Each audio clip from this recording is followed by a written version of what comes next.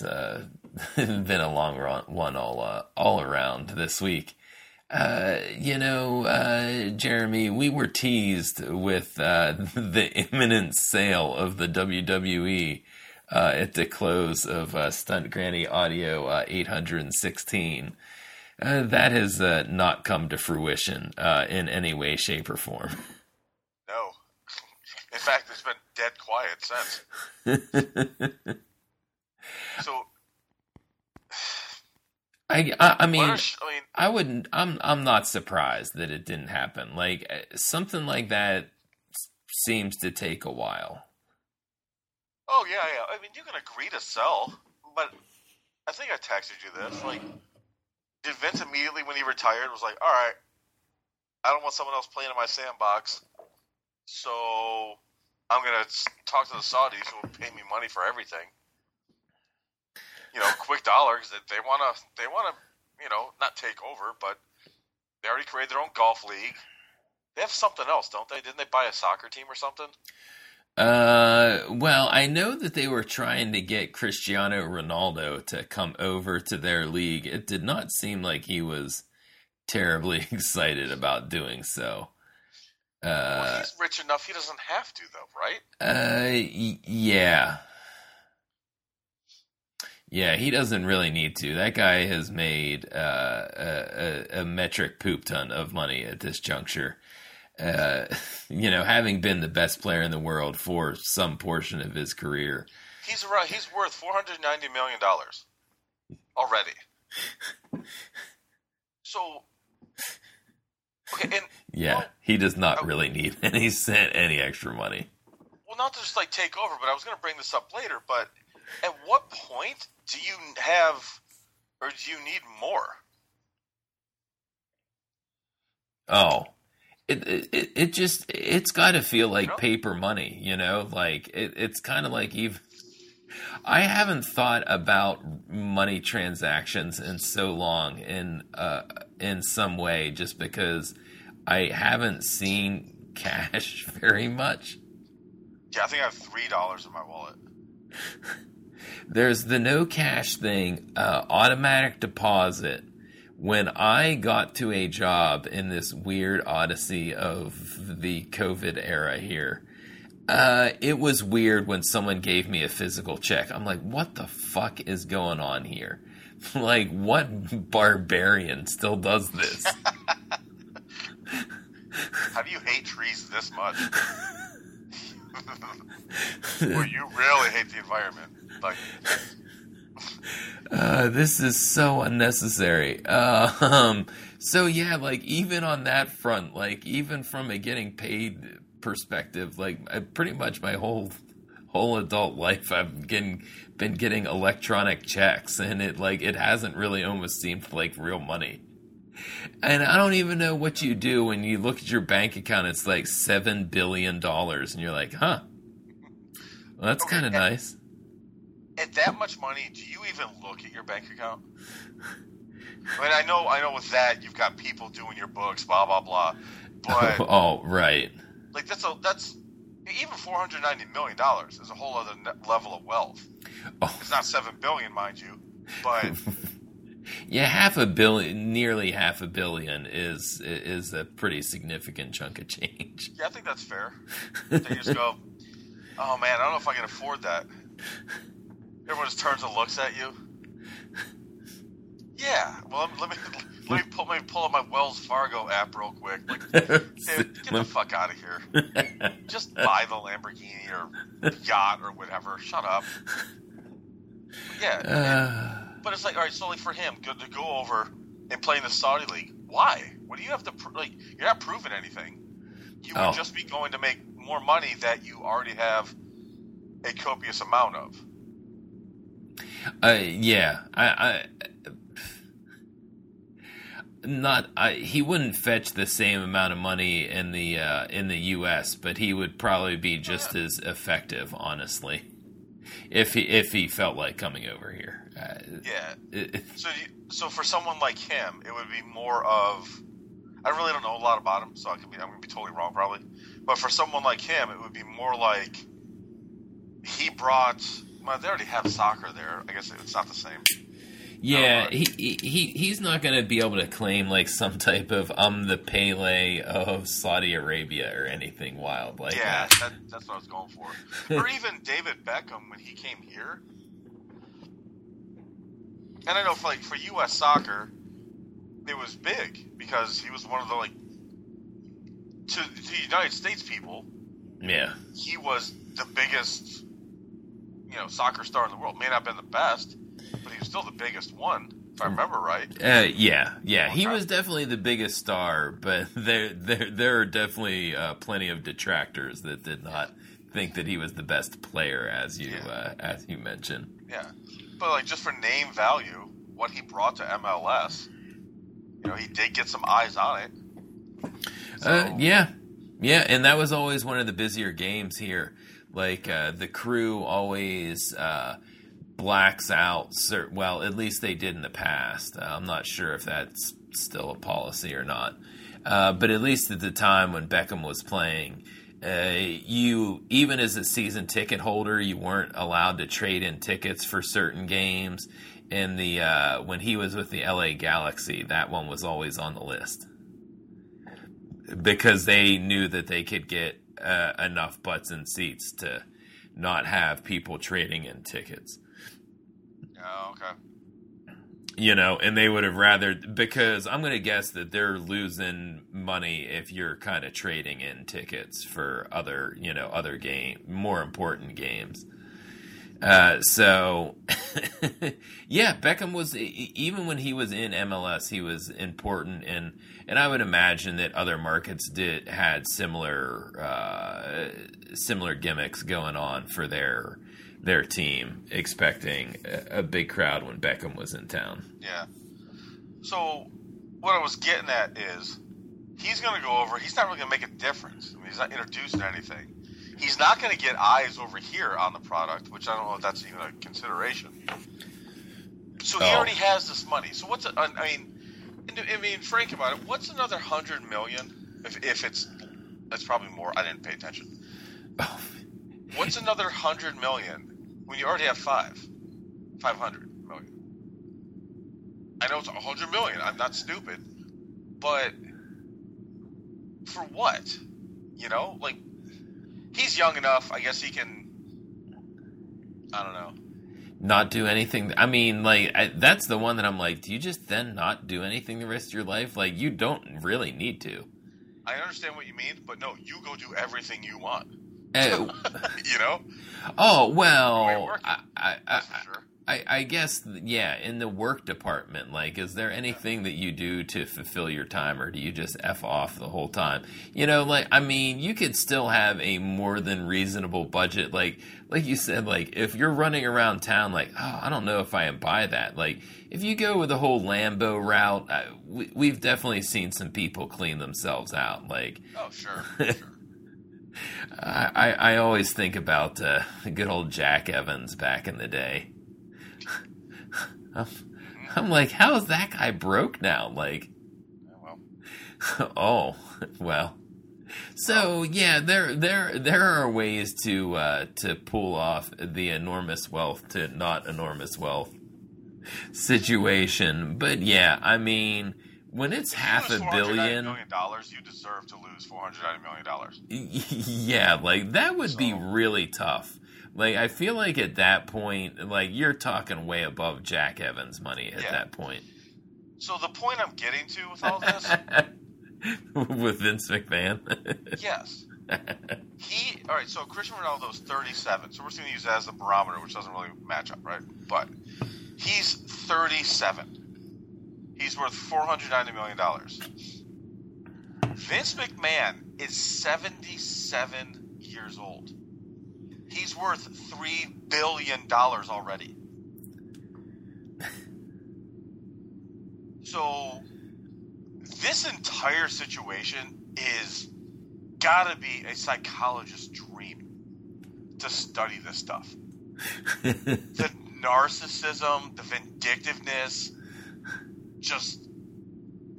I drew a blank now. Any word you can think of.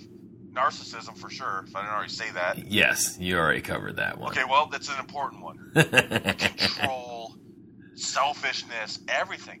That's all this is. And I think it might have been last show we talked about, why do you want to come back? Like, I didn't realize he was worth that much. I knew he was a billionaire or whatever. I did not know it was 3. So that's pretty fucking crazy to read. Oh. Yeah, so, I mean, I feel like the number was 2 for a while. I'm also not surprised that that number has gone up in the meantime. I mean, we do keep on talking about how profitable the WWE is these days. It was 2.4 last year. It's already up to 3 this year. It's only January. So, that's pretty nuts. Yeah. But it's like, I know there's like the whole business aspect and all that stuff. I'm far more interested in like the psychological aspects of him and everything involving this. Oh. I find this fascinating that this man who at first, like, you know, he bought the company from his dad. And then he didn't tell his dad what he was going to do because he was said, you know, he never would have sold it to him, you know, famously. And he turned WWF into whatever it became. Now it's WWE. And he just can't let it go. Oh.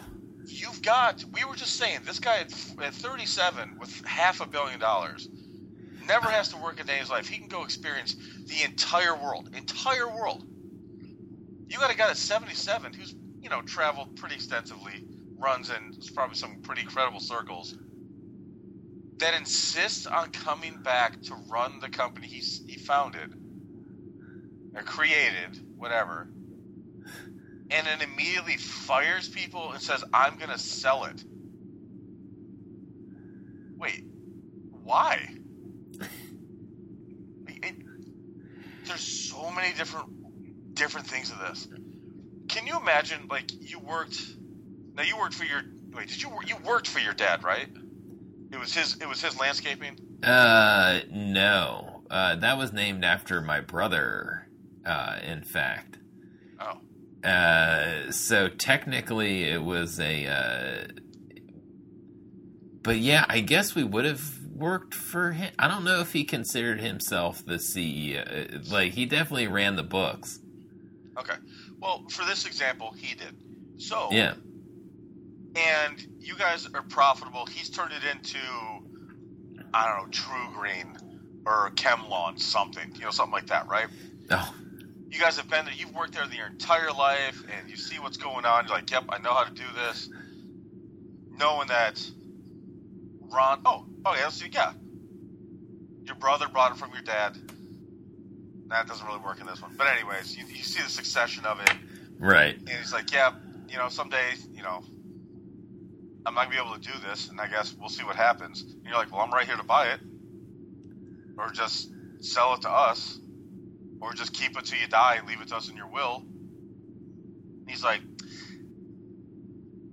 nah, no. And I know you love this company, you love what you do, and, you know, you've been here for all of this, but no.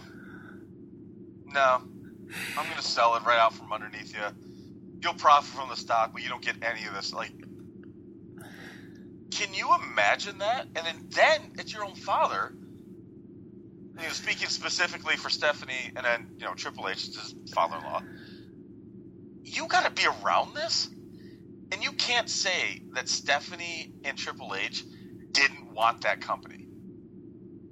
Oh. You know what I mean? Yeah. Like, neither of them are going, oh, no, that's okay, go ahead and sell it. Yeah, it is one of those yeah, I mean, Chris and I started to talk about it, but it is wild that I guess it feels like, at least from that time of recording to now, that it's more of an inevitable thing, and it's just, you know, it's going to happen at some point. Mm-hmm. You know, not, okay, sure, the sale isn't probably imminent. But it's one of those ones that, yeah, if you put it out there and there are more than enough suitors. Like, to kind of go back to more sports analogies, the Fenway Sports Group bought the Pittsburgh Penguins last year or 2 years ago, something like that. Like, they're just in the game of buying sports teams because they own the Red Sox and is it Liverpool and the Premier League and something else. Like, that's what their business is now. And I mean, and even to go with, when was it Zuffa got bought out by a Chinese company at some juncture? I believe. No, Zuffa, that's UFC, right? Correct, yeah. But Dana White still stayed on as head of, whatever. No, wasn't that... it's not the Mulatto brothers, but it's like... It's one of those guys. No, they sold directly to ESPN. Right? No. I'm pretty sure that they're owned by a Chinese conglomerate. Oh, I had no idea.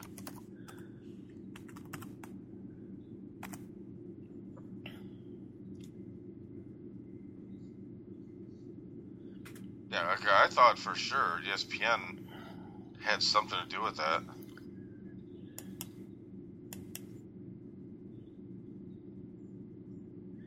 But yeah, I just... Yeah. Like, I obviously don't know the people specifically, or at all, specifically. But what a miserable person. Oh. Yeah. All of that conjecture and shit just to get to that. What a miserable person.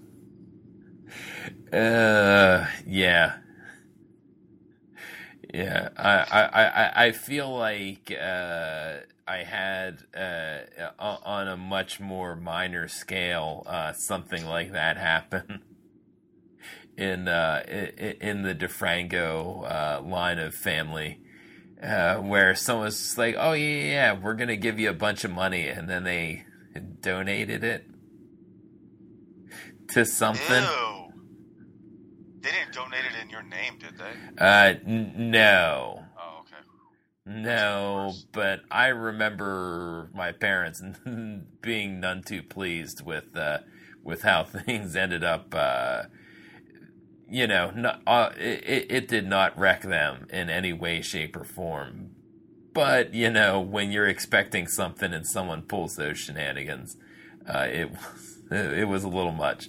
And that is a much smaller scale thing than what Stephanie is going through at the current moment. Yeah. Well, even Shane, for that matter, if you think about it. I mean, I know he's been gone for a while, but you got to figure. He figured I'm going to get something out of this. No, I'm just, I'm going to sell it to whoever. You guys be damned. Stephanie, which we can get to in a second, like, I'm out. And Triple H is looking over his shoulder. Like, you see these dramas unfold on TV or in the news. And I guess this is kind of news, but Jesus. Like, yeah. And I mean, we kind of talked about that last week. For the love of God, I hope that just for the sake of the product that Triple H hangs on. Okay, all right, after all we've just said, can you honestly see Vince not going, hey, I'm running the show again? Oh, I fully expect it. Yeah. So, especially, all right, I have to watch that. He didn't force Stephanie out. But boy, she quit pretty quick. So his own flesh and blood, his own daughter was like, peace out. Do you think for a second Vince isn't like, well, one down? So yeah, it's... What a high WWE was on. Like, the product got better. It's not great by any stretch. Oh, but yeah. God damn. Yeah. There were holes still to be addressed, but they were doing a pretty good job of patching up Vince's mistakes. I mean, we had already talked about it though too, that they were still going to need time to really clean the slate from what had happened. And I mean, some people still haven't really been able to make a comeback. Yeah. From the damage that was done to them already. Yeah, this whole thing is a mess for people who know. The people, like, who just go, hey, WWE's in town, let's go, and enjoy the wrestling, none of this matters. No. They don't even know. And I'm not sure that, well, in a lot of ways too, like, I'm not sure that I care, like, because that was one of those things that, I guess I don't care if it gets sold, you know, just because, like, I didn't stop rooting for the Penguins because Fenway Sports Group bought them, you know, like, yeah, for sure. It is what it is. Whoever owns the team that I'm rooting for is whoever owns the team that I'm rooting for. Like, I'm not necessarily pro them or anti them. Like, they're just there. And Yeah. I guess I don't care who owns the WWE. And yeah, I mean, I guess that's still the big problem. If Vince sells and then, like, oh, I get to spend my twilight years running Raw and SmackDown, it's gonna be like, oh man, I didn't even think about that. yeah, Just like, make that part of the deal. I run it until I die. yeah. It would in no way shock me if that's that would happen. You know, I don't know that it will happen. It's to me, it's on the table. I wouldn't put it. I don't put anything past this man. I mean, just imagine, like, you've seen the emails that he sent, that he demands to be reinstated, and now there's a class action lawsuit about all this. I don't know how far that'll go, but you figured something was going to happen. I'm going to assume that nothing's going to happen from that. Well, okay, so if that's the case, doesn't that kind of tie up any sale? If you've got a class action lawsuit about the person putting himself in charge and how it went about it, and, you know, basically holding them hostage, and they go, no, screw it, kill the hostages, just come in, kick everyone out. Not everyone, but, like, you know. Yeah. Fire, people quit, put his old people back in. Is John Laurinaitis going to come back soon? No. So he can pass the next poor secretary down to John? I don't know if it's secretary or not. Still gross. Mr. Laurinaitis, why are you taking hand-me-downs? And then dating the Bella's mom. And marrying or he is now, or whatever. It is kind of weird being, is it Eskimo Brothers with your boss? Oh my god, I forgot about that old one. So, but no, man, there's so many things, like, everything keeps colliding in my head, but it really boils down to what a miserable individual he is to do this. You have $3 billion at the age of 77. All you got to do is go, that's it.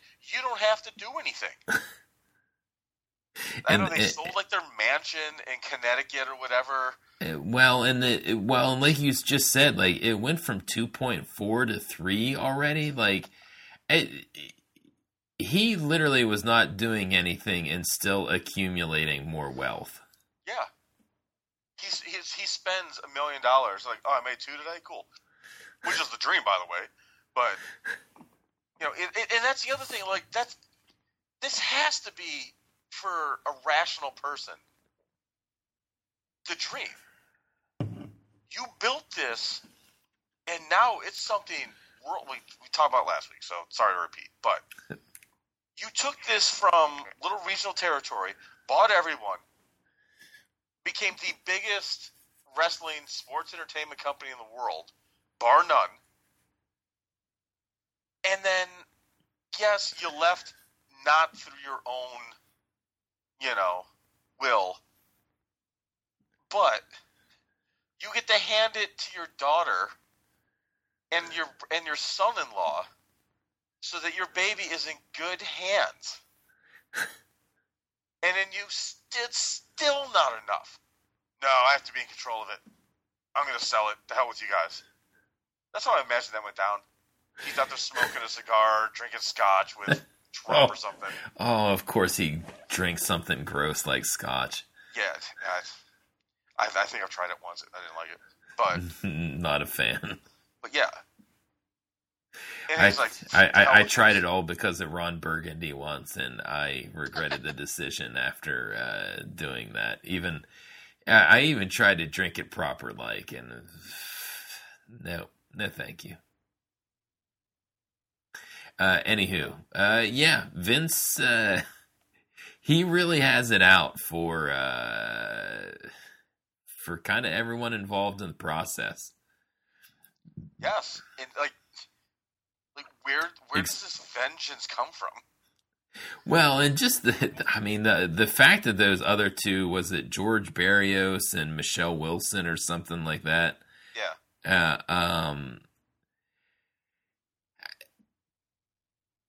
I guess I don't know what they get out of the whole situation in a lot of ways. Like, I am laughing that Nick Khan is still sole CEO. He's like, whatever. Like, I'm just here running a business, guys. Like, what the fuck? I'm just trying to make money. Like, what? Why do you keep on bothering me like this? Yeah, I was brought in to make this place money, which I have been. And now I keep getting yanked around. Like, this will look good on a resume, I guess. So. Oh, man. So. No, what a disaster for that family. Like, Stephanie doesn't seem like that bad of a person. I've often said she shouldn't be a bad guy. Because she always comes off as sweet backstage and whatever else. And I know, I know it's just appearances, but Hunter, as he's gotten older, has changed a lot too. So it's you got these two even-headed people, it appears, running this multi-billion-dollar company, and the crazy old coot decides, nope, time for me to be in charge again. All that's missing is the 6-shooters. Yeah, and I'm just gonna be out there saying that 78-year-olds really shouldn't be running anything. I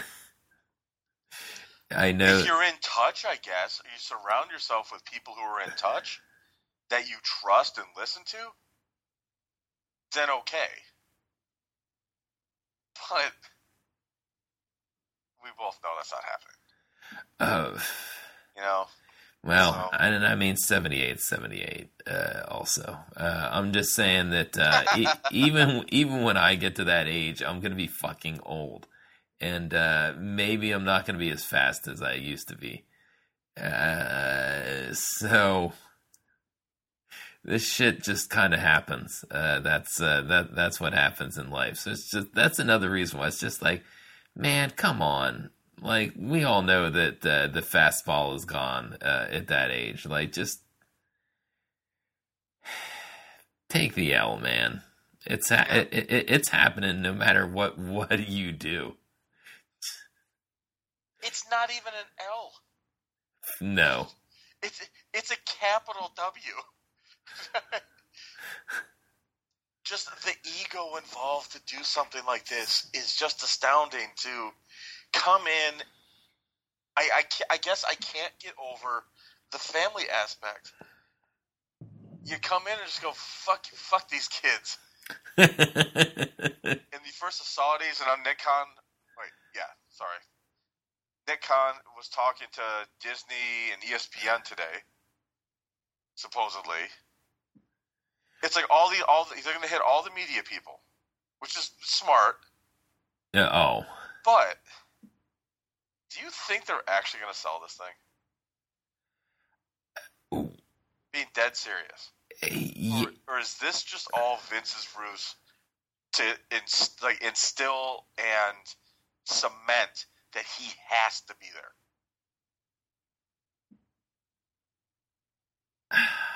You know, like just come in and go, well, we can't sell this place without me. I did all of my due diligence. I did everything I could. I could not find a buyer for us, so we're going to maintain. And he's already entrenched.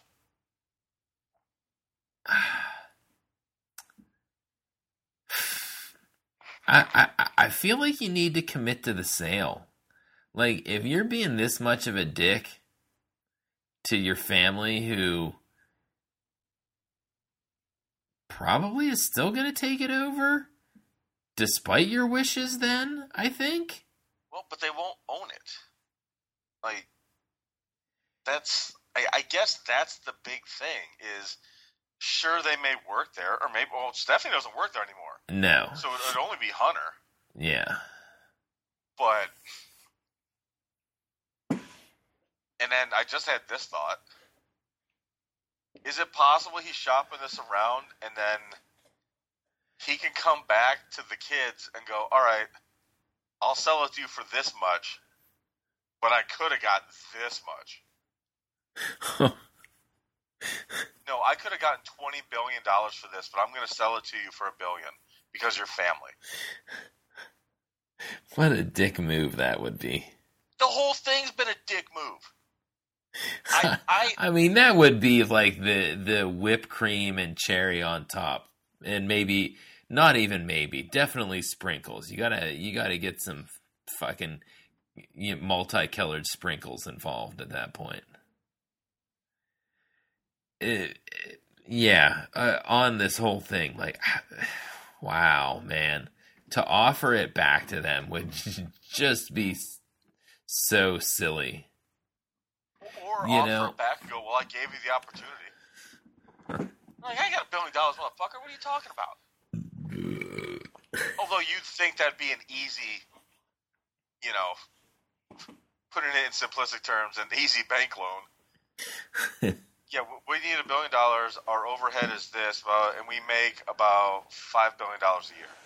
Oh, okay, we'll do that for you. Like, yeah, I think we can get that worked out. Yeah.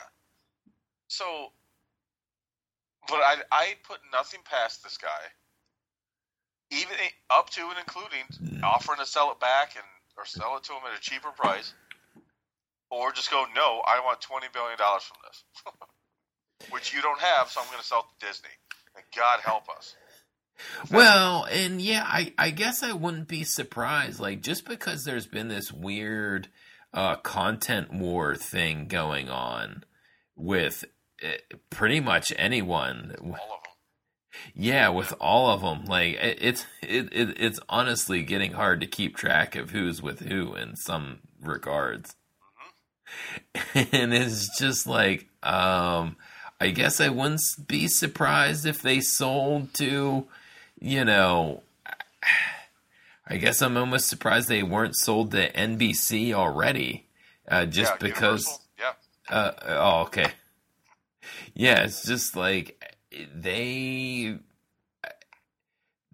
had just such a long relationship with them at this point. Like, it just seems like a natural sales point to me. Yeah.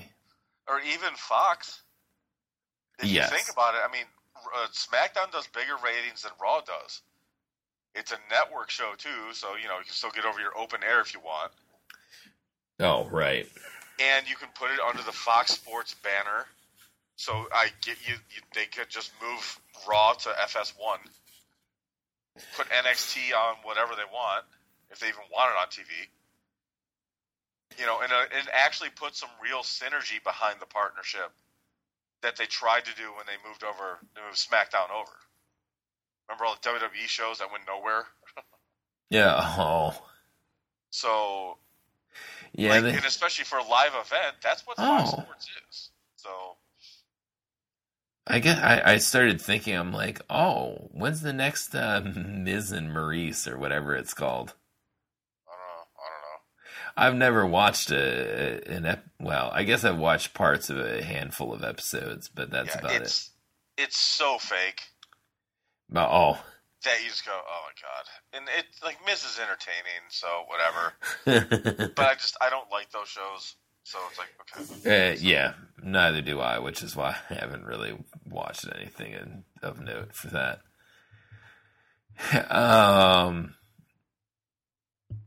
Oh, yeah, because that was on TNT, but there was the Roads to the Top thing. But yeah, Fox really hasn't tried a whole lot like that. Oh, I guess they did the talk show. Yeah. But was that the only thing that they really tried, though? They had something else, didn't they? There was some other show. Yeah, that's why I asked. I couldn't really remember. Because I did remember the Renee, Smack Talk or whatever they called it. Talking Smack.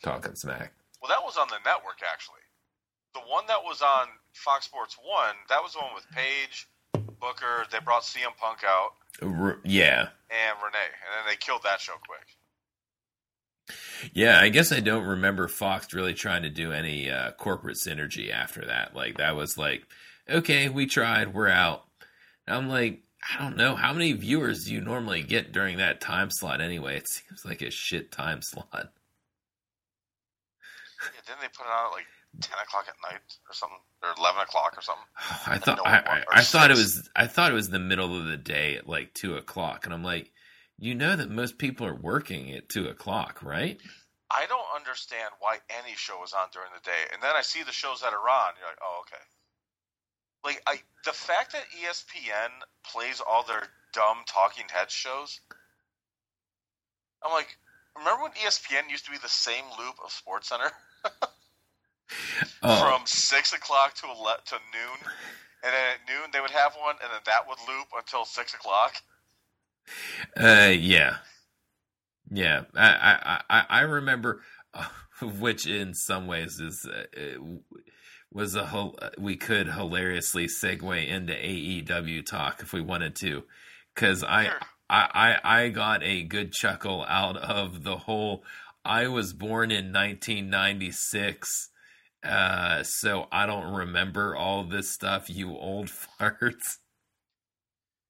From MJF, and especially when he was, I didn't think that he doesn't really. He avoided the fact that Ken Jeong is on one of the most popular TV shows on Fox. So, I mean, I'm like, dude, you're picking on someone who is actually he made fun of stuff that didn't go well, or it was a long time ago. But I'm like, dude, he's doing okay right now. Like, he is not Freddie Prinze. Still fair game. If he's doing the same thing that we're doing, yeah, he's fair game. Well, he used to work for WWE.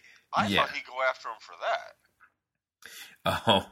And he was talking about Scooby-Doo, and I was like, what the hell is he talking about? Then I forgot. Oh, yeah, well, he was Fred, right? In the Scooby-Doo movies? Yes. I totally forgot about that.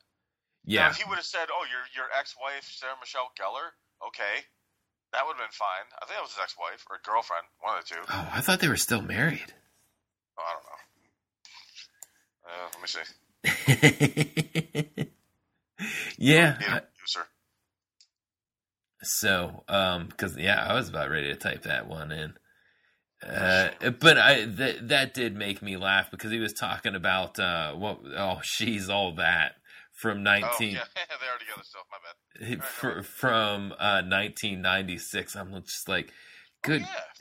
I was just like, good God, like that was one of those ones where I'm like, it puts it in a little bit of perspective at how young he is. For me, when I'm like, oh yeah, I'd already been at Kent State for 2 years by the time he was born. Alrighty then. Yeah, okay. It's kind of in the middle of the show, but what did you think of? Well, I thought Dynamite started off really hot and kind of clunked around, and then got good again. I guess if I don't know if you want to start at the end in some ways, but the end wasn't great for me. No, I, the that's whole thing what wasn't great.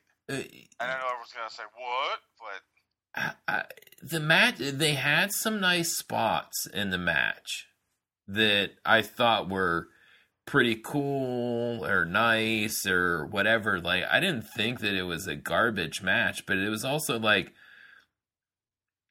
I think because they had done all kinds of like 3 different gimmick matches, or at least 2 straight gimmick matches before this one, it they had kind of exhausted all their options. A cage match, I guess. Well, yeah, I mean, they could have gone that route, but that's the only thing that they didn't really. Well, that doesn't seem terribly popular in AEW for whatever reason. I feel they use it sparingly, which it should be used sparingly, actually. So yeah, like the WWE seems way more prone to pull the trigger on a cage match than AEW does. Yeah. And plus, the WWE does have a variety of cage matches. When you start counting the Hell in a Cells of the world and War Games, Elimination Chamber. What's the one? The Fight Pit is pretty much a cage. Oh yeah, forgot about that one. That's one I'm not sure they should bring back. So the WWE has a lot of them. AEW, I'm sitting here going, they have a lot of gimmick matches. They don't go to that well too often, though. The whole cage thing, for whatever reason. But yeah, it was just like, oh great, this is a ladder match, and ladder matches always lose points when someone has a hard time grabbing the championship. And Kenny Omega being up there for what felt like 5 minutes. I know it wasn't that long, obviously, but it's just like, oh my god, this feels like it's taking forever. But that's like every Lucha Bros Young Bucks match. Like, you have to do all these dumb spots that take forever, that totally take yourself out of it. Oh. Like, he's battling, guys jumping, bong, bong, bong. The other guy's just staring at him. And you're like, oh, he's going to move. Then he gets hit by the guy. And you're like, what? Like, can you at least tell us that he has hypnotic powers when he does this stuff? Just cover for the idiocy of these things? And it has nothing to do with being athletic. It has everything to do with selling a contest as being real. Or at least somewhat real. You have to... We all get around punches. Okay. I mean, you're punching a guy straight out, you're going to knock his ass down. I mean, I would hope so.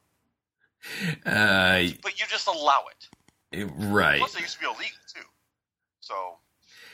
yeah, that day has definitely gone by quite a while ago. And Jim Ross keeps trying to bring it up whenever he would. So that's a closed fist right there. It's like, yeah. Punch has been around for a while, man. So, but no, my problem with this whole series was I never once thought the Young Bucks and Omega were not going to win. Oh. And I know you can get lost in a match, and because it's happened, I'm like, oh, they're definitely. What was a good example? Like Riddle. I honestly like when him and Roman Reigns were going at it on SmackDown. I'm like, well, they're making this really competitive. It's getting really close. Like, Oh. are they going to shock everybody? Like, no, it was like, oh, you fucking got me. I don't think it was that one, but there was definitely one. Right. No, it might have been that one. 'Cause I turned to her and was like, he ain't winning. I mean, it's still like that ended up being more of a cliffhanger than it should have been. If nothing else, it was more of a cliffhanger than it should have been.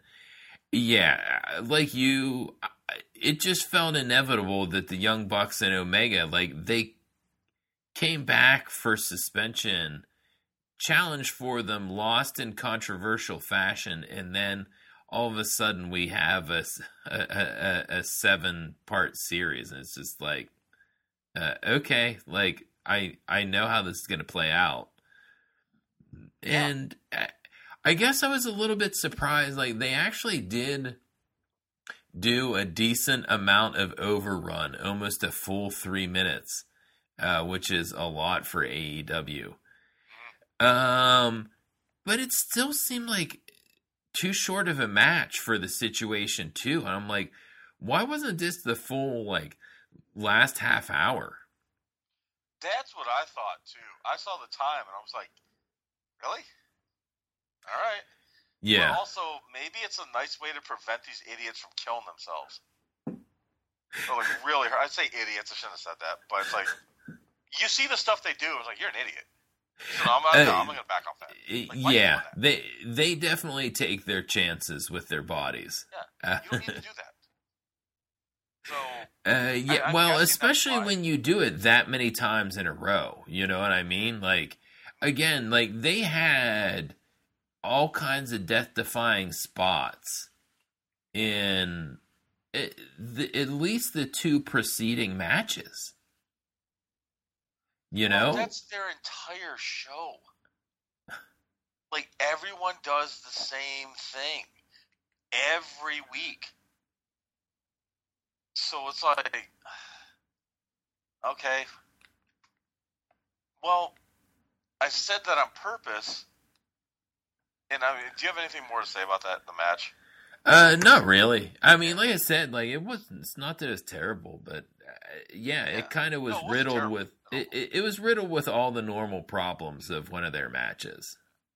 I mean, I did enjoy watching it. Don't get me wrong. Like it was the weird, like where it bottomed out for me. Yeah, they helped bring it out of the bottom. They helped bring it out of the bottom. That's what I mean. Yeah, well, you were talking about how the flow of it went, and I mean, I guess to me, yeah, the ending was a little kind of lame, but the other thing that I always say to myself, though, too, when I'm watching it, it's just like, I hear the crowd, like, I'm not deaf. Yeah. You know, like, people went bonkers when they won. It's just like, okay, like, like you said, like I guess I just never felt like it was in suspense that was going to happen. It's just like I have a hard time getting invested when I just kind of know the outcome and it's been ordained. I mean, how many times has it been? Like has it been a month and a half that they've been running these matches? I have no idea. They were having them every week. And then they slowed down. I think they were every 2 weeks. Yeah, so like I the mean, last 3 were every 2 weeks. So it's been a while now. Yeah, it's been a little over 2 months then that this whole thing hit. Yeah, because I mean, I do feel like the first 3 or 4 were like every week, and well, no, I shouldn't, because they ended up counting that first one is match 1, right? That was at the pay-per-view. Because I feel like that ended up turning. I feel like it wasn't 1 of 7 at the pay-per-view, and then all of a sudden it became 1 of 7 at a Dynamite afterwards. And so it's just like, okay, like, yeah, that's a long time to be. I mean, I know that they've done feuds over that kind of time period, but it's different having a feud over that time period and wrestling that frequently over that time period. Mm-hmm. It's just like, guys, we're just, yeah. Again, I guess the crowd was hot, so they weren't tired of it, but I definitely was. It's just like, okay. Like it was another one of their matches. Yeah. I guess is Adam Cole under your this show started hot category. Okay, real quick before we get to that, because yes. So what I was getting at when I was talking about how everyone does the same moves and it's all the same stuff, right? Oh, yeah. So we get Jungle Boy and Hook versus Big Bill and Lee Moriarty. I go immediately, Lee Moriarty's taking the pin. Okay. But what they did in this match is something that they don't do. Oh. Hook did one big move.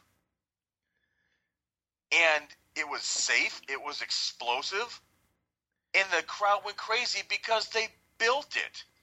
He couldn't get Bill off his feet. He couldn't, and I'm like, how is he going to do this? Because Bill Morrissey is 6'7", and Hook is what, 5'8"? Yeah, not very tall. Right, and I'm bigger than Hook is. So it's like I couldn't get Bill Morrissey over my head. I don't think. Watching the match, I should say. Well, yeah. You do always get help from your opponent. B, Hook is still like. I guess I wasn't surprised that it was funny that they were talking about it a little bit. They're like, if people don't think lacrosse players are athletes, they're crazy people. And it's just like, yeah, I guess I'm not.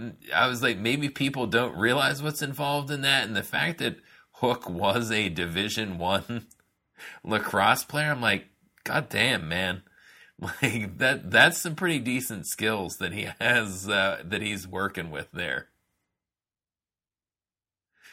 Yeah, I mean, his cardio's got to be pretty great. Those guys are they're always running and they're hitting each other with sticks. Yeah, and he's one of the few guys, like, sometimes I kind of laugh that, well, yeah, there are some really jack guys, but he's one of those guys he's a smaller framed guy, but he has more of the MMA build, I guess. Yes. Yeah, that's fair. You know, he's not really as bulky as most wrestlers. He's more of a lean muscle, and I guess I always kind of believe stuff because just like his dad, like he does a good job of selling the move and really pop those hips. I mean, how many times has Taz said that? You know what I mean? Like, that's one of those ones where, as cliche as it is, you can also see people that really put an effort into selling it and making it look real and trying to get the angle, and Hook is awesome at that. And that's the thing I'm getting at. He had one job in this match. Oh, yeah. He did it perfectly with Will Morrissey. I kept calling him Bill, but that fuck him, that's what they did. With Will Morrissey helping him. Yeah. But the fact is, one move in that match mattered more than every move. Maybe the one-winged angel off the ladder, which didn't even lead to a pin or the end of the match. No. With this cool was a move, simple, but was it belly-to-belly overhead? Right? T-bone. Okay. That one move mattered more than everything there. And no one got hurt. No one's going to be out for a few weeks to heal up from it. And the crowd went crazy, and now Hook looks like a badass. And the best part was Morrissey didn't come out looking bad for it. He was like, what the hell was that? He wasn't hurt. Yeah. He rolled out of the ring, and Moriarty, as expected, took the pin. And Bill's like, what? Yeah. I that matchup is an antithesis to most of AEW's booking. Yes.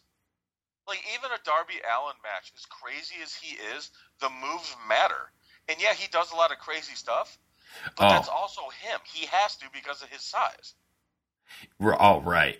And when he hits them, Jesus, I feel bad for the other person. That looks like the most uncomfortable offense to take from him. And I don't care if he's 125 pounds. mean, I dropped 95 pounds on my head. It hurt like hell. Yeah, and he's really, most of the time, he is really coming at you at a very strong velocity.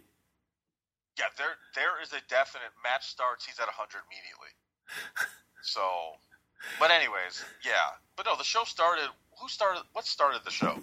Well, I do actually have the results pulled up here. Moxley and Hangman Page. Oh, yes. Really good. I was surprised by the end. I did not think Page would win.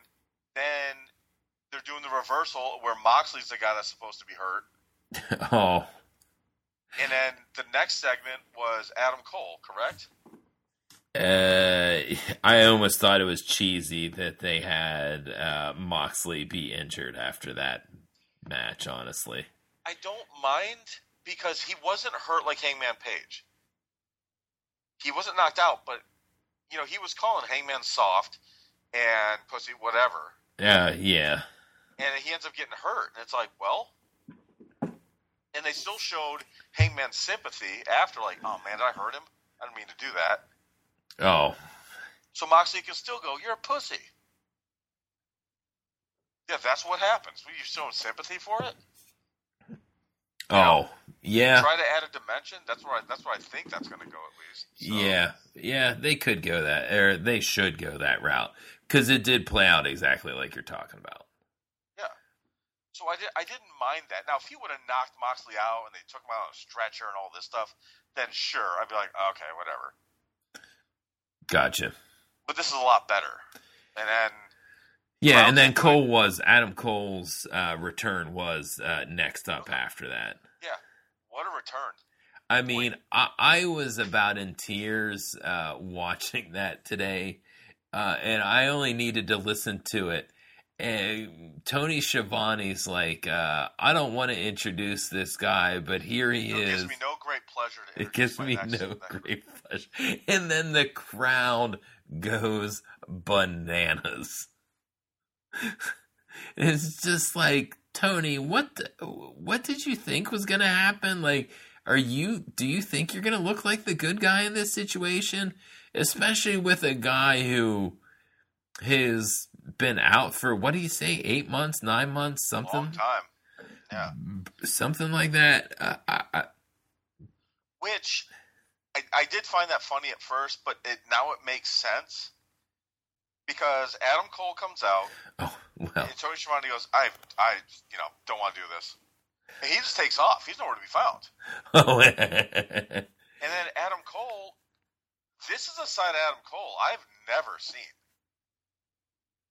And I knew something was up when he came out in a tan jacket instead of the usual black he always wears. Oh. So I was like, oh, he's not the bad guy. Okay, because, crowd's going to go crazy for him. And he's talking about all this stuff like, wow, this is pretty nuts. And I was like, God damn, Tony. Like, you didn't know this? And then when he goes, this is bad news for the rest of the roster. Everyone goes crazy. And you're like, oh, okay. Like, I was wondering, because of how long it had been, like, that's not the end for him, is it? Like, oh, no. Oh, especially when he was going over everything. Yeah, he did a pretty good sales job of making it appear as though it might be the end for him. Yeah, and well, I mean, even like the sale job, sure, but I mean, just like I guess all that's real, and that's crazy. Yeah, I mean, we've discussed it before. Like, you can really tell when someone, obviously, like, he was pretty radio silent, I feel like, about what was going on. And the people that do that, they always seem to have a really good cathartic moment to come out and explain it and complain about it and go, finally, I'm back. And I was very happy they didn't do the old pull the rug out from under you. Because I want to thank you from the bottom of my heart for showing me that I don't care about any of you. Like, oh, God. It would have been so cringy. Yeah, it just being bad news for the rest of the roster. I'm like, okay, I can accept this answer. Still a little cheesy, but it works. You know. Yeah, that was a solid segment. It'll be interesting to see where. I mean, he doesn't have any of his buddies anymore. Yeah, Fish is gone. O'Reilly's hurt. Yeah, so we're gonna get singles Adam Cole. It will be interesting to see where he fits in the realm of AEW because I mean he had fought some big names, but he didn't really fare too well. I feel like that whole run shit the bed. It was bad. So it was like, okay, they got to redeem it somehow. And I think this may be the way to do it. And he even said, it may not be right now, but it's going to be. I'm going to be on top. It's like, all right, cool. Oh, yeah. So we're not clamoring for him to like take over. Oh, you know? And that is great. Like, yeah, build him back up and then have him go after it. Mm-hmm. And that'll be great. I don't think there's anything wrong with that. Nope. And the other thing,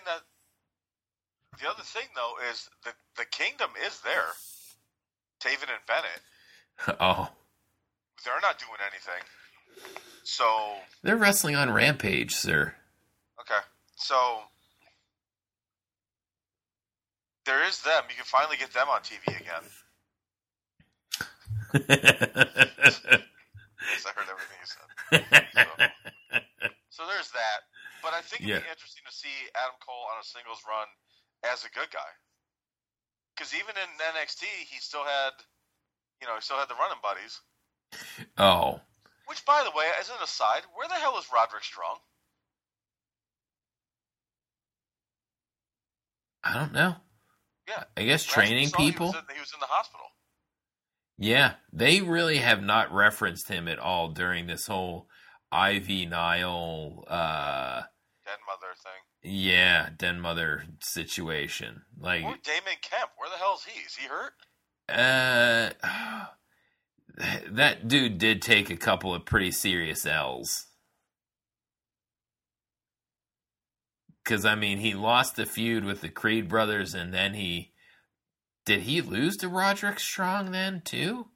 Or did he just lose to both Creed brothers, and then he lost the next week to someone? Yeah, I can't remember who it was. But yeah, and that's been it. But no, he never faced Roderick Strong. He just beat him up. Oh. So yeah, I don't know. He has gone the way. He has not been on TV for quite a while at this point. Yeah. So, anyways, we just mentioned running buddies, and then So after Adam Cole, that was Hook, right? Hook and Jungle Boy. Yep. Hook and Jungle Boy. What was next? Was that MJF? Yes, and Konosuke Takeshita segment there. So I need that explained to me. I don't get it with him. He's fine. Okay. Like, he's the next big star. He's not. I hate to break it to everybody. He's not. And I'm not going to try to sound ignorant here. He can't speak English. And if he can, whoever told him to act that way in the ring should be fired. When MJF's like talking to him, and MJF was doing some low-hanging fruit, by the way. And that's when I started going like, this is really getting a little long in the tooth, man. And then Takeshita says something, and then he goes, I said you can kiss my ass. MJF acts like he's never heard it before. And he's getting upset. I'm like, what is this? And the match starts. It goes way too long. And then it ends. Like, I never thought for a second Bryan Danielson wasn't going to win. Oh. So, Yeah, this gauntlet, the inevitability that the 7-man has, Bryan Danielson getting to MJF has that same level of inevitability to it. Yeah.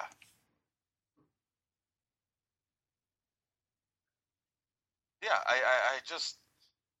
And then what was after that? So yeah, that was the talking segment. Then we actually had the match. And then there was, oh my gosh. What am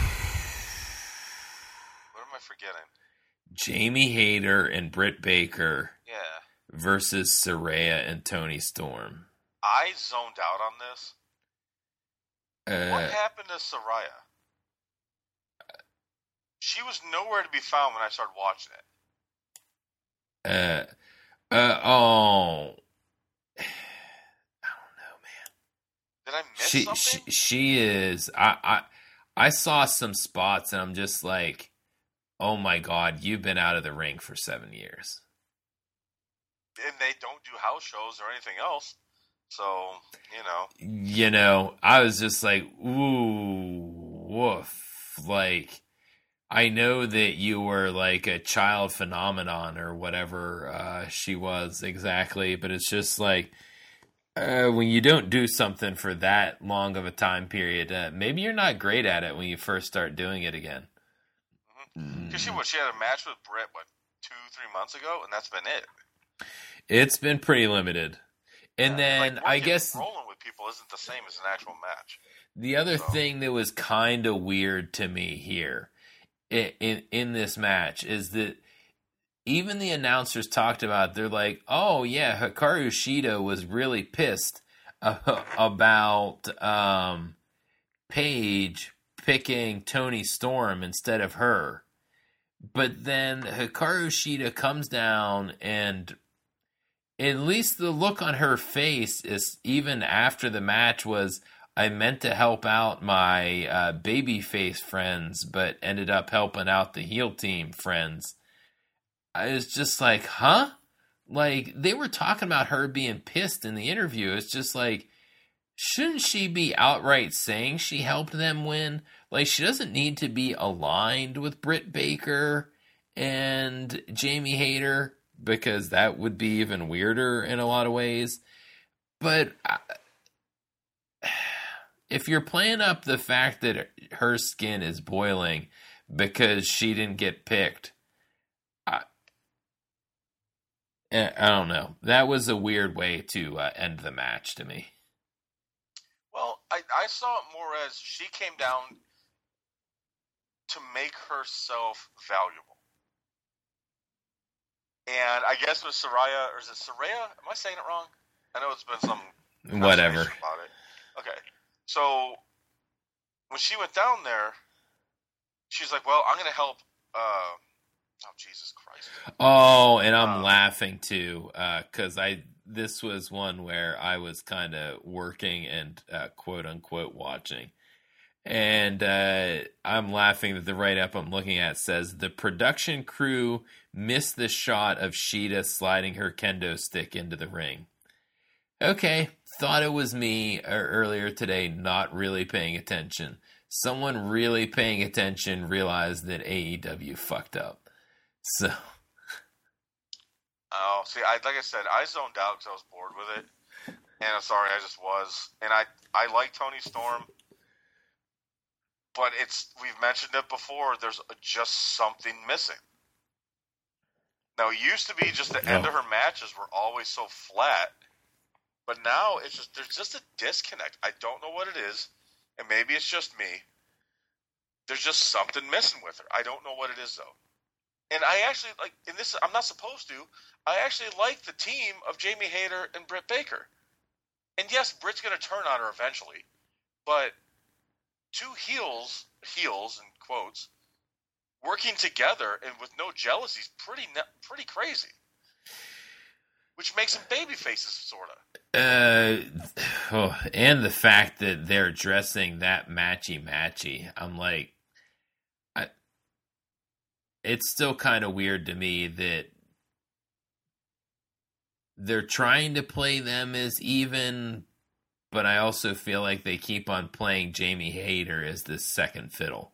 Like, to me, she should be, sure you're right, yeah. she should be the one that turns, just because it's just like, hey, I've been the champion for this many months, and why am I still second billed? What the fuck is this? Yeah, like, why are you talking during the interviews all the time? You know, like, I'm not Brock Lesnar, I can talk, which Brock can talk, so it's a bad example, but I'm not Kamala. I think Oh the my worst example. god. But, well, Kim Chi, did he ever talk? Or was it always Slick or Mr. Fuji or whoever the manager was? I don't really remember. And Kim Chi just kind of like moved side to side like every 80s guy did. Which is still fantastic. So, but no, yeah. But there's no seeming jealousy involved, none of that stuff. And I kind of dig it, which I think is going to make when Britt Baker turns on her even better. But the fact remains, well, the only way that crowd's ever going to turn on Britt Baker, I think, is if she turns on Jamie Hayter. Everyone's also going to cheer for her. Yeah. Yeah, that's, well, and I mean, you just kind of see that in so many segments where they just, when I hear boos, I'm always shocked. You know, because even, again, like, all the heinous things that Chris Jericho has done, still cheers, still singing his song, coming into the ring. It doesn't matter to that crowd. Irrelevant what their alignment is. So, I honestly, I wouldn't be surprised if Britt Baker still got cheered after turning on Jamie Hayter. That was the next segment, right? But yeah, that was the next segment, and then it was the main event after that. God damn. Ricky Starks was like, I want you next week, and Excalibur goes, well, yeah, he already went to Tony Khan about it. And it's like, dude, you just threw him under the bus. But it's like, too many people doing too much of nothing. That Jericho Appreciation Society is what, 10 people? 8? Oh, and boy, remember when Daniel Garcia mattered? Oh. What an epic tumble that was. Yeah, him and Sammy Guevara are not, like, they're redundant features in the same group. Yes, they are. I don't know why Anna Jay's in there. Other than she's like, you know, Ty Conti's friend. Yeah, that isn't good enough for you? I guess it's going to have to be. But it's just with the sheer amount of them. This isn't the NWO. Oh, you know? That got crazy after a while. Yes, it got pretty terrible at some juncture. And yeah, Jericho Appreciation Society is just entirely too large. And I mean, the fact that Jake Hager still uses the whole undefeated MMA thing, it's just like, yeah, your record's like almost the complete opposite in professional wrestling, especially in AEW.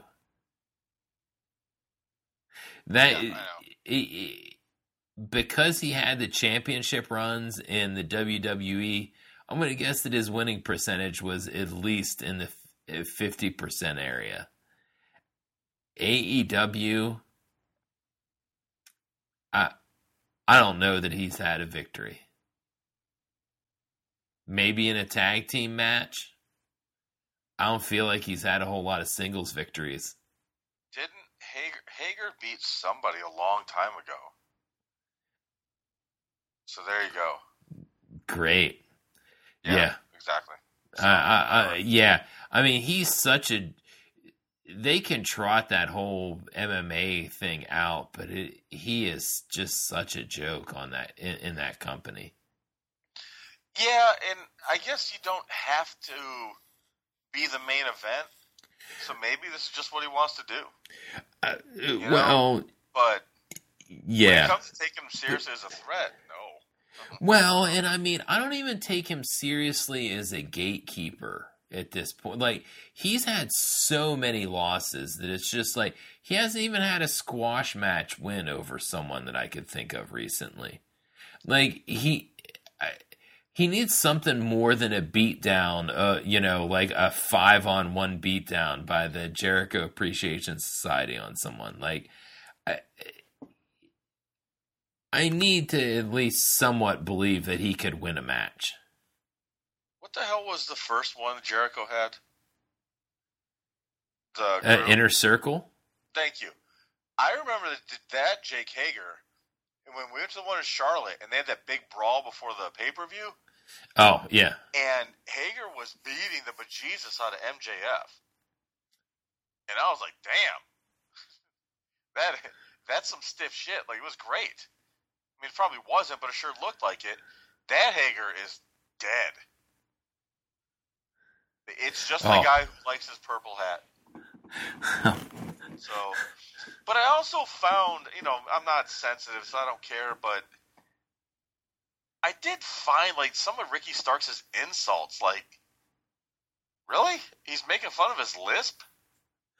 Oh. That was weird. Yeah, that one I'm like, yeah, aren't we supposed to not do that now? Like, I thought that's what the cool progressive thing was to not make fun of someone's physical disability. Yeah, and then Action Andrade talking about how Sammy can't control his wife, and it's like, that's kind of cavemanish too. Like, are these 1980s baby faces? And I don't remember, when did she touch his dick? Oh, well, that was the other thing, and I'm like, well, why is Sammy going crazy all over this stuff? She just low-blowed him. Oh yeah, that's what that reference is for? Yeah. Oof. Yeah, I'm going, Sammy, why are you like, mad? Yeah. Like, you know what happened. Like, she wasn't, like, sitting there fondling him or anything. Like, yeah. I mean, if you catch her jerking him off, then yeah, that's kind of weird. Especially during a match. Like, hey, this is wrong on a lot of different levels. But okay, I did not understand that was the reference. Yeah. Sam should have been like, yeah, she punched you in the dick. So yeah, I have no idea why he was upset about that. Like, he has zero reason to be upset about that comment, at least. Yeah. What a bizarre world. Yeah.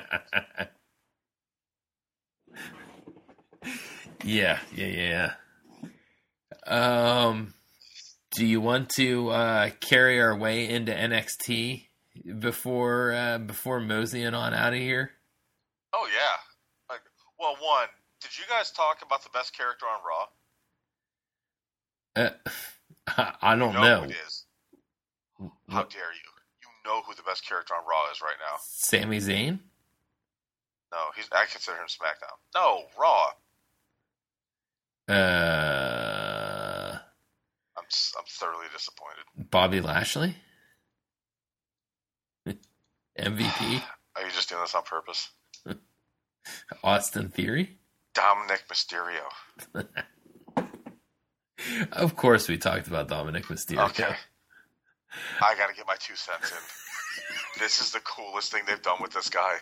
And it's funny. He's dressing partly like Conan from WCW, or like any stereotypical gangbanger from like an 80s, 90s, or early 2000s flick. He's using every single prison trope possible. And then when it's time to wrestle, oh no. And his own group doesn't want him wrestling anymore. It's perfect. I just don't want him to mess it up to where he becomes a badass. No. He even called himself Latino Heat at one point. Which was awesome. Finn has taken on a totally different persona, and it's great. Damian Priest, like, the whole Judgment Day thing is actually really worked out by becoming kind of absurd. Yes. The absurdity of all of this, honestly, like I said, like, it's weird that this all started because of everyone's Rhea Ripley fetish, essentially. I mean, it's a good fetish to have. I in no way blame anyone because I'm on that list. I was down with that from the second she showed up. She had the long blonde hair and all that stuff. I was like, who is this? Yeah. She was pretty much day one, yeah. Yeah, and then I just distinctly remember we went to NXT here in Concord, and we were second row, and she did the whole, like, looking at the crowd thing move she does directly in our section. It was before she started doing all the really dark makeup, so her eyes really stood out. And I was like, this trick is beautiful. Like, oh my God. And her partner was Renee Gonzalez. And I was like, look at this. Against Ember Moon and Asuka. Oh, good Lord. Yeah. That is a lot of talent in one location. Mm-hmm. Yeah. So, all 4 foot of Ember Moon packed so tightly. I'm still a fan of hers, so. Yeah. I mean, she's on the list of has not gone well in AEW. Somehow, possibly. There's a ton of people. Gone worse than. Well, she is the Ring of Honor Women's Champion now. Oh, I keep on forgetting that. I think that was kind of sarcasm too. So. You have mentioned that. Yeah, so good. I mean, good for her, but I don't think I've seen her since. I guess I need to start watching Rampage in case they're on there, but. Yeah. I mean, it's kind of an easy watch for me on Friday nights because whatever.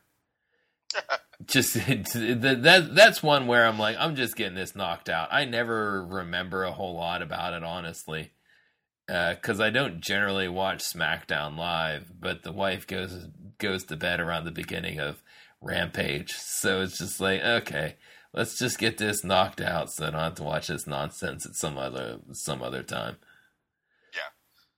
Yeah.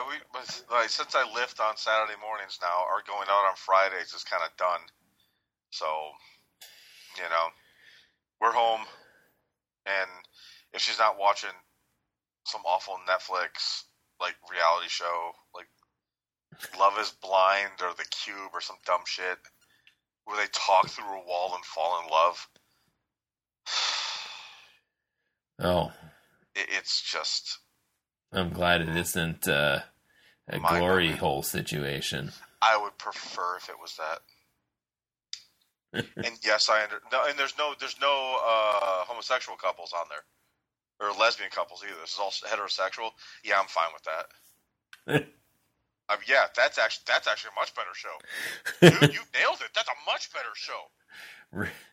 Love at First Suck or something? Yeah, that'd be great. Oh man! Judge your love by. Never mind.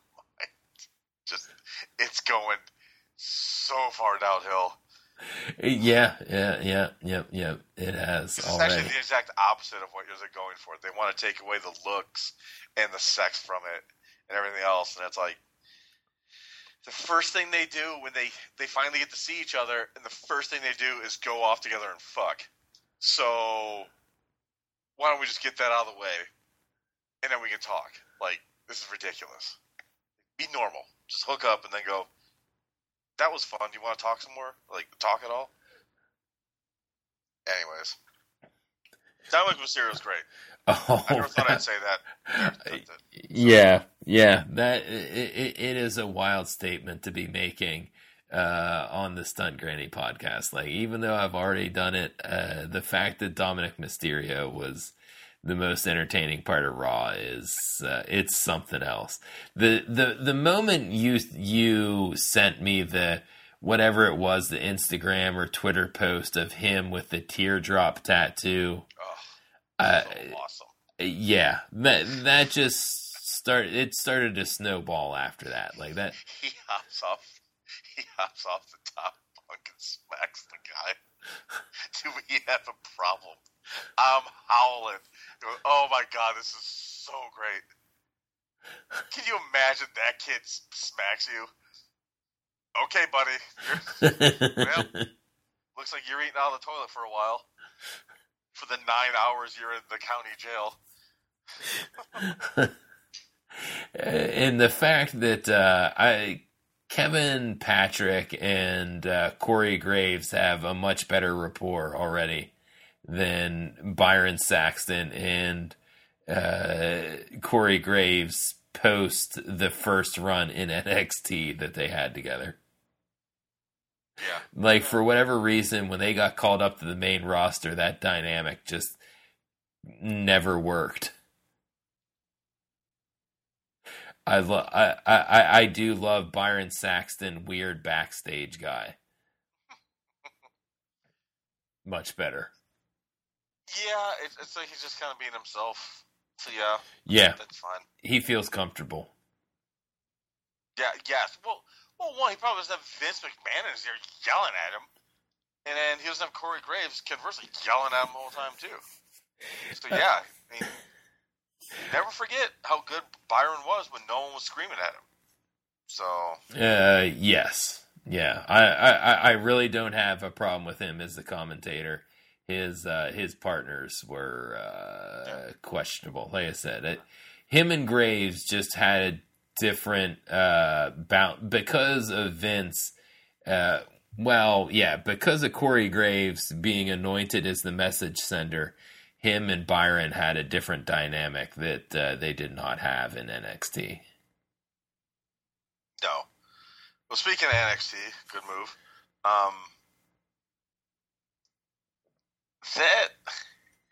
That battle royal. Oh. None of that was necessary.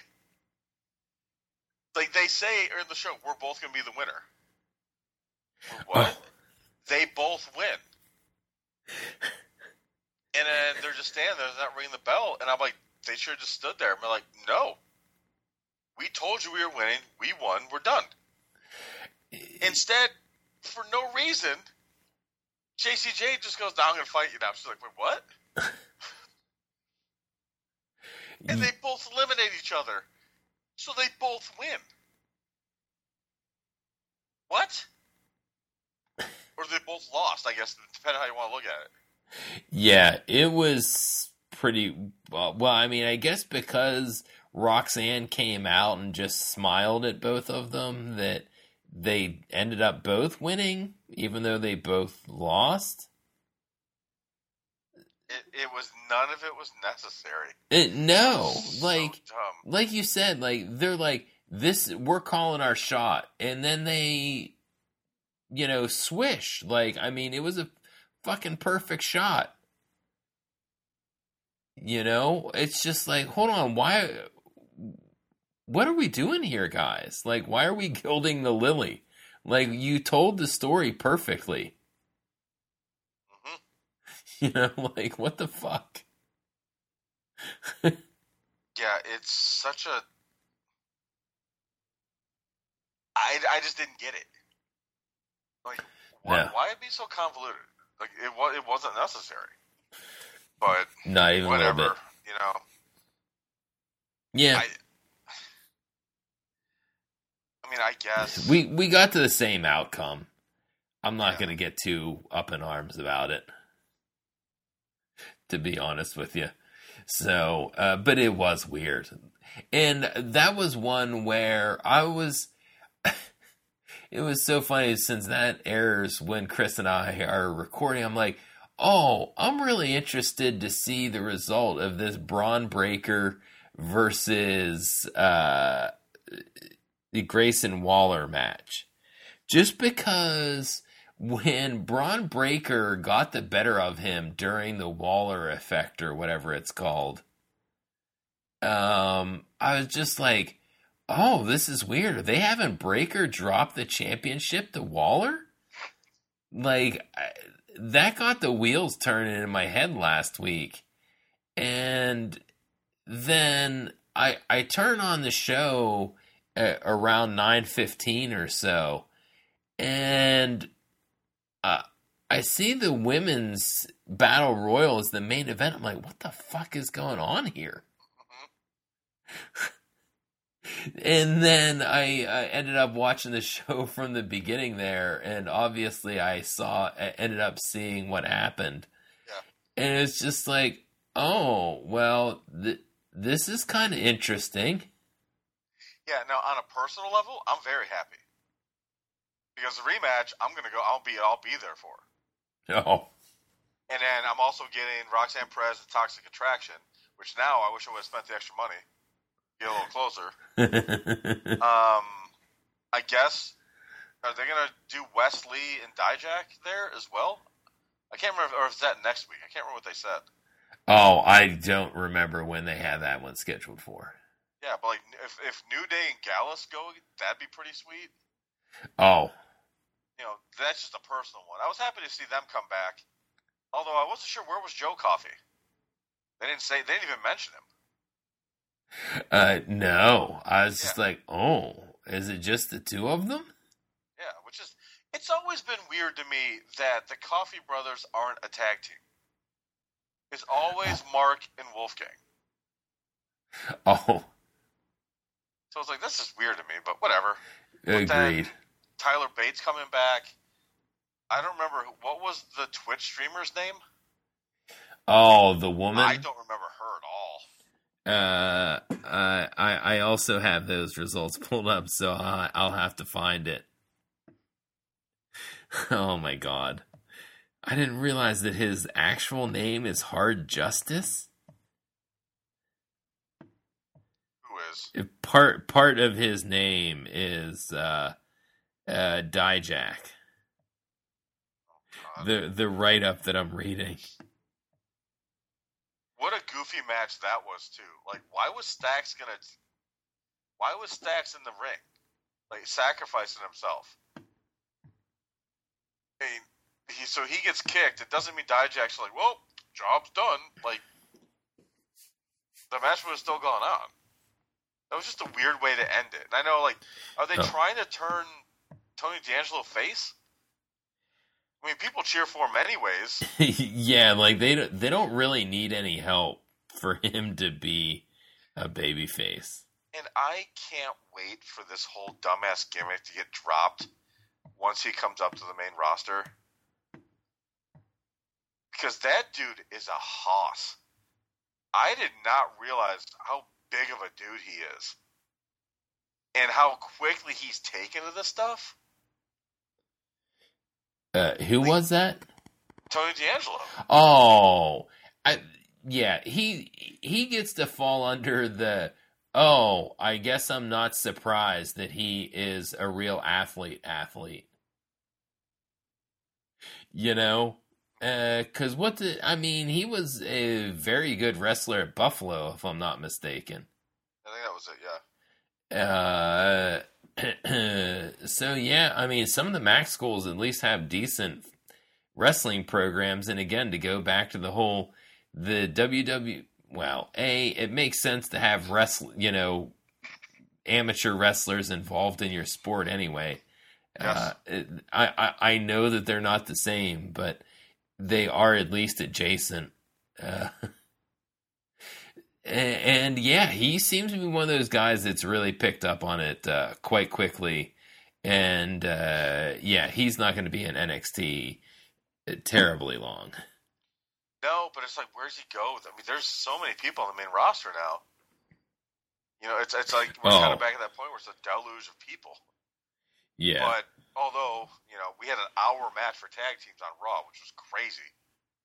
I'm trying to think what else happened on NXT. Like, I didn't hate the show, but again, it was just like, okay.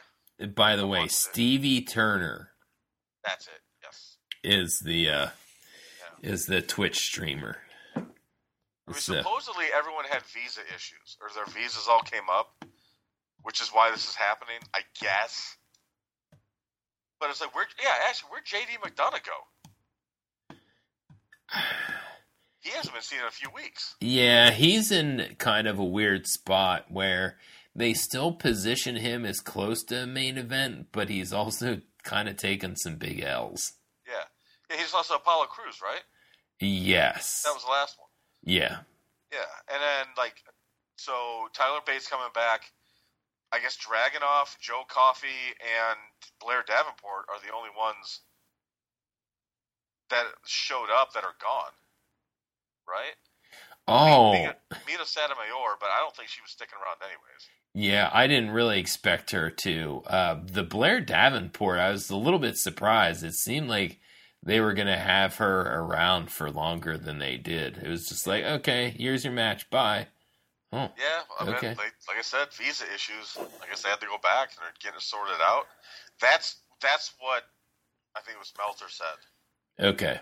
So who knows? But I love me some Blair Davenport too. So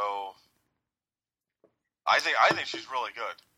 And maybe sometimes in the ring, no, but her character and presentation is something different. So. Oh. Yeah, I mean, I did enjoy what I saw of her, but again, admittedly limited. I know that you watched a lot more NXT UK than I did, so. Yeah, and I mean, I admit, I slacked off at the end when there was no crowd because that was just brutal. It was just brutal.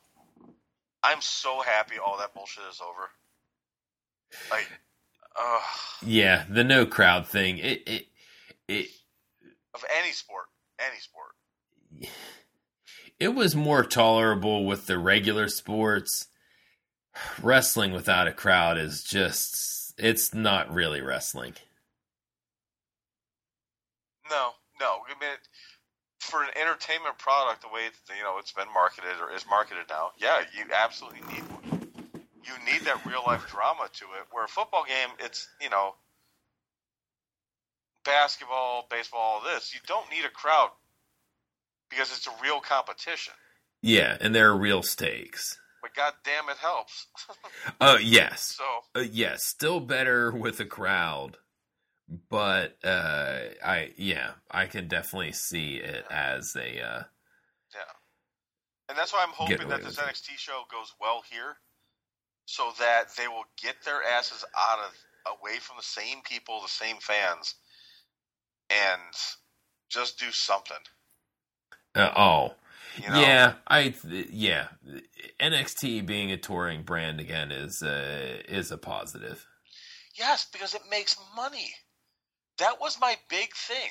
I know I bitched about it back then. How do you take a product that sells out 20,000 seat arenas and you go, nah? Especially when you're a 77-year-old man, you're worth $3 billion, who decides, oh, fuck this, I'm going to sell my company. Did you like money or don't you? Make up your fucking mind.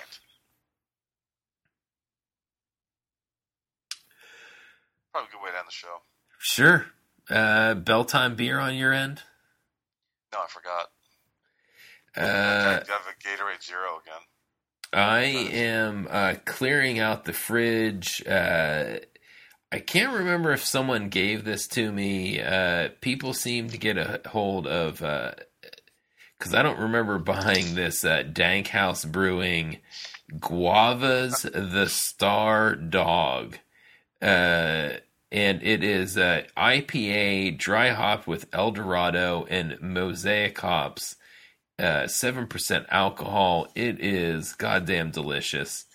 I love the stuff from Dank House. Should you ever come up, that is definitely one of the stops. And if I ever send beverages your way, I should include them if I have anything that's actually not cold currently. So, Dank House Brewing, one of the best around the Columbus area, in my very learned opinion at this juncture, as far as the breweries around town here. So, go, and what? They're delivering, they just made some deal to be delivered in Minnesota somewhere. Okay. So, good for them. They have some distributor that they're working with to distribute their beer, not only here in Columbus, but also a little further away and a little further up north. Good for them. So it's so weird. Like, you're Ohio. I mean, Minnesota is far. Let's not say it's not, but it's like, why Minnesota? Like, is that the only place you can really? They had some brewery that they're good friends with that they brewed some beers with up there that have helped them obtain a distributor. If remembering the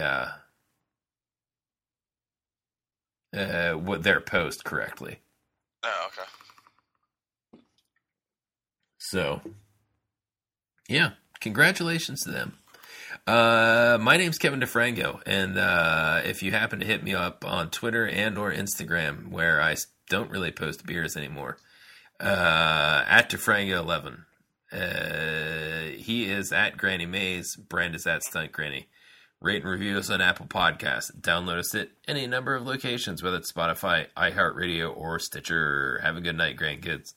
Later, gang.